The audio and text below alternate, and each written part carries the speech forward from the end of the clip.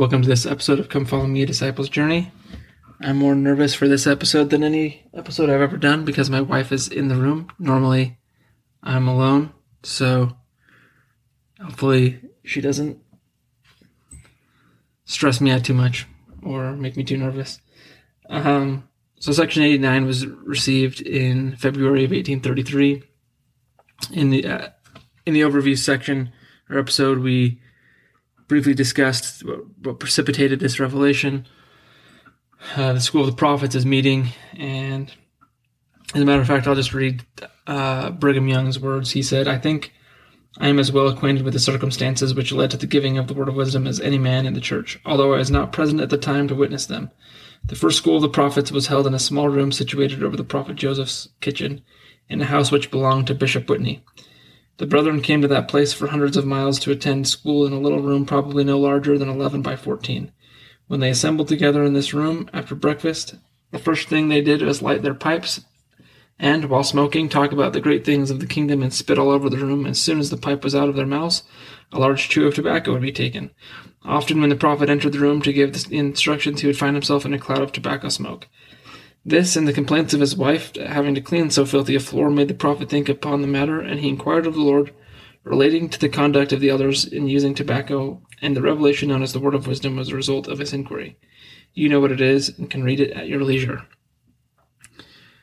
So that's what led to this. And so he was specifically asking about this situation.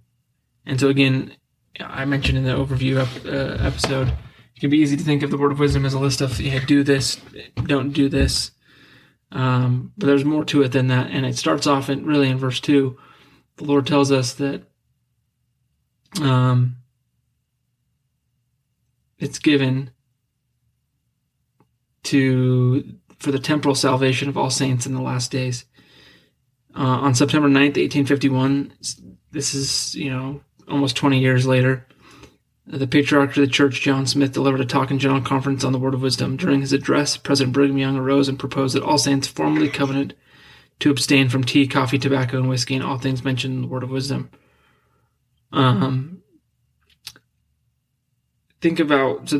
So 20 years later, they take this oath to okay, we're going to live this law.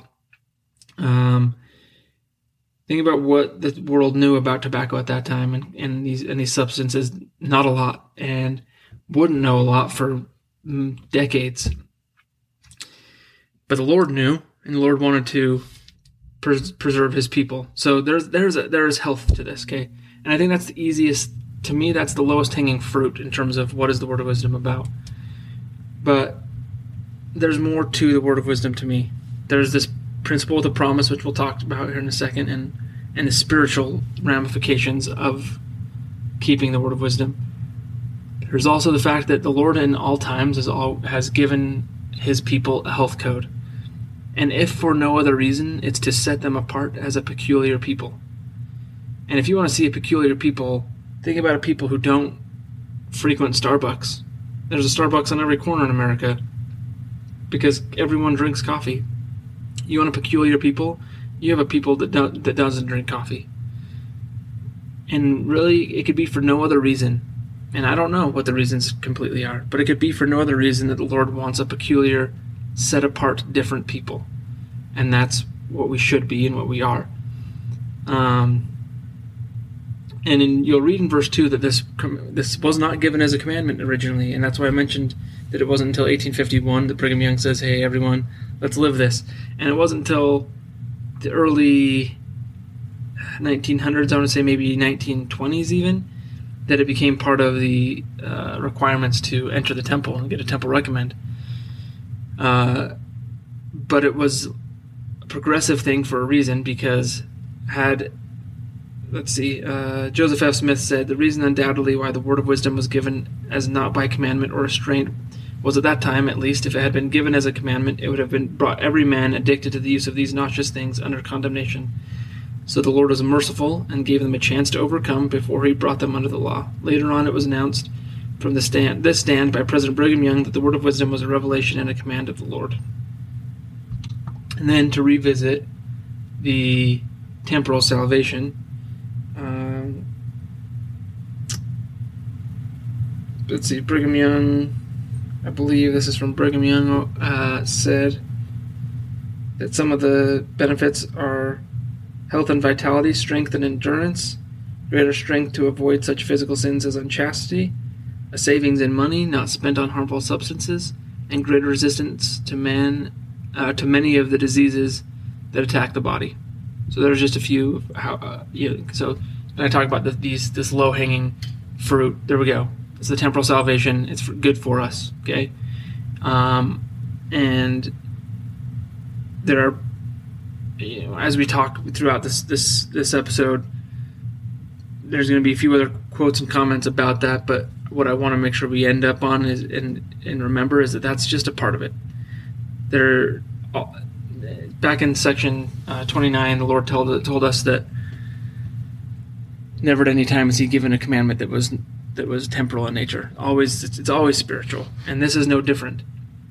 As President Stephen L. Richards said, "The word of wisdom is spiritual. It is true that it enjoins the use of deleterious substances and makes provision for the health of the body, but the largest measure of good derived from its observance is an increased faith in the development of more spiritual power and wisdom. Likewise, the most regrettable and damaging effects of its infractions are spiritual also. Injury to the body may be comparatively trivial to the damage to the soul and the destruction of faith, the retardation of spiritual growth. So I say every commandment involves a spiritual growth. So I say every commandment involves a spiritual principle." So, spiritual, and it's a principle with a promise. We're going to get to the promise at the very end, but it's also given and adapted to the capacity of the weak and the weakest of all saints. This is one of my favorite things of this, is this preface to the Word of Wisdom. And I remember teaching this to people on my mission, and they may have been people who smoked for 20 years. I taught people who smoked for basically their entire adult life, or even longer than that they picked up a pack of cigarettes at age 13 and had smoked ever since. But it's adapted to the capacity of the weak and the weakest of all saints, or who can be called saints. And that means anyone that potentially could be called a saint. That means anyone who potentially joins the church and enters on the covenant path.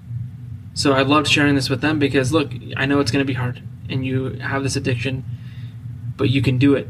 How do I know? Because the Lord has said this. The Lord promised this. So then we get into some of the things. What are the do's and don'ts? And so there's the easy ones, right? There's tobacco, and there's a strong drink, alcohol.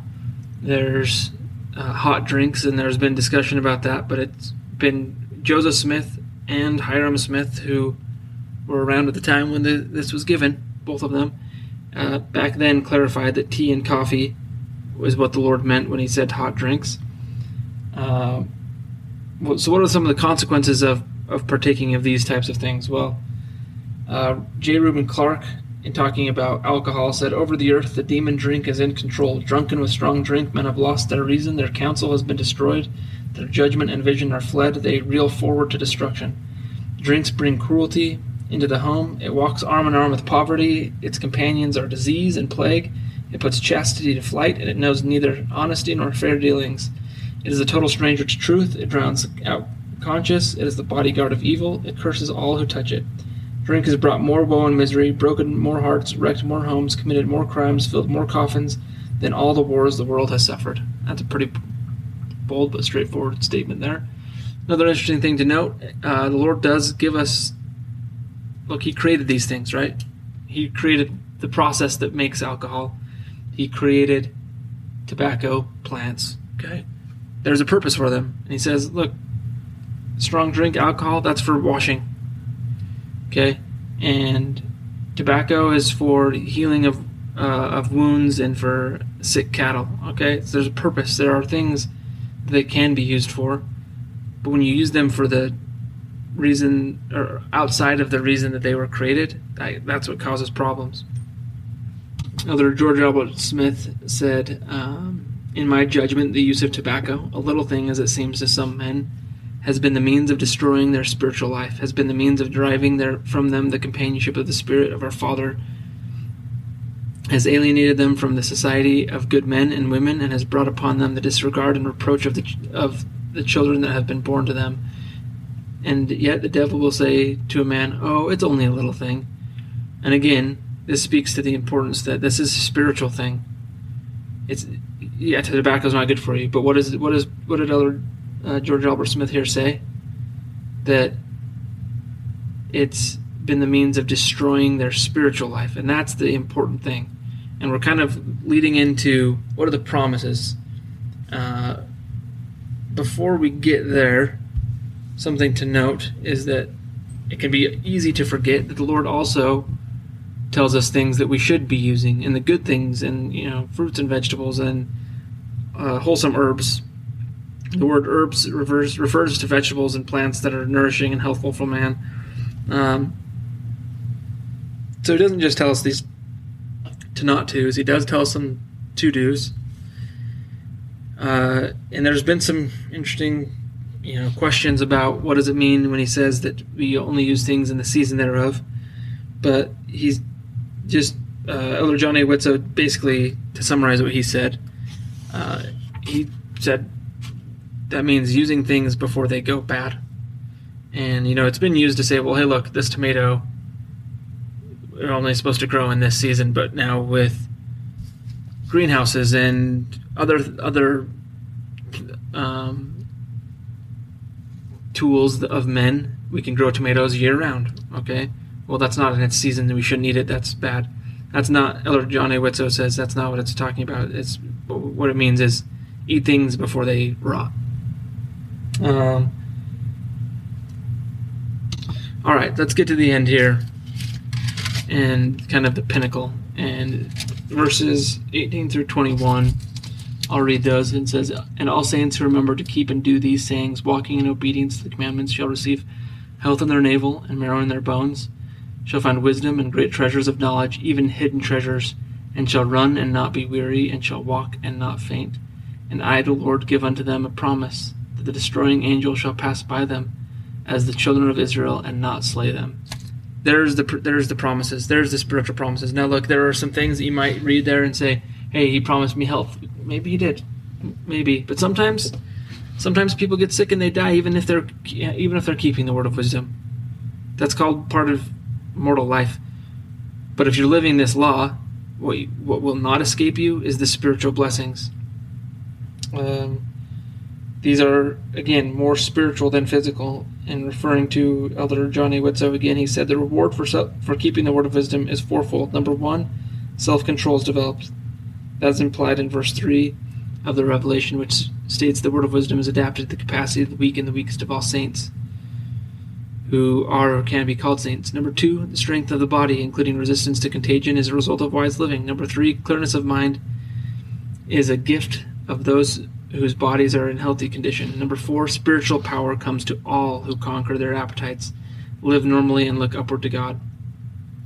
Ezra T. Benson, member of the Quorum of the 12 under Brigham Young, so not Ezra Taft Benson, he said, when we first heard this revelation upon the word of wisdom, many of us thought it consisted merely in our drinking tea and coffee, but it is not only using tea and coffee and our tobacco and whiskey, but it's every other evil which is calculated to contaminate this people. Which is, the word of wisdom implies to cease from adultery, to cease from all manner of excess, from all kinds of wickedness and abomination that are common amongst this generation. It is, strictly speaking, keeping the commandments of God and living by every word that proceedeth from his mouth. He wants us to be peculiar and set apart. So the word of wisdom is about being set apart and separate from the world. And when we live this law, and look, there are biological and physiological reasons, I think. There are those things. It's easier to hear the still small voice of the Spirit when you're not being hampered by an addiction to tobacco or to nicotine or to alcohol or to some other drug or to look. And this is going to be maybe controversial, but it can apply to caffeine. If you have to have your caffeine and you've got to have it, what's your body thinking? Your body is thinking about the caffeine. Your mind is thinking, I've got to have this caffeine. I can't wake up. I can't think. I can't process. I have a headache. the Spirit is still a small voice. So that's what the word of wisdom is about.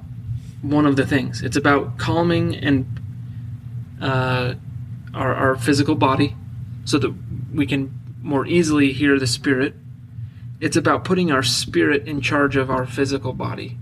Our spirits in the pre-earth life and the pre-mortal life chose to follow Christ. The whole test of this entire mortal life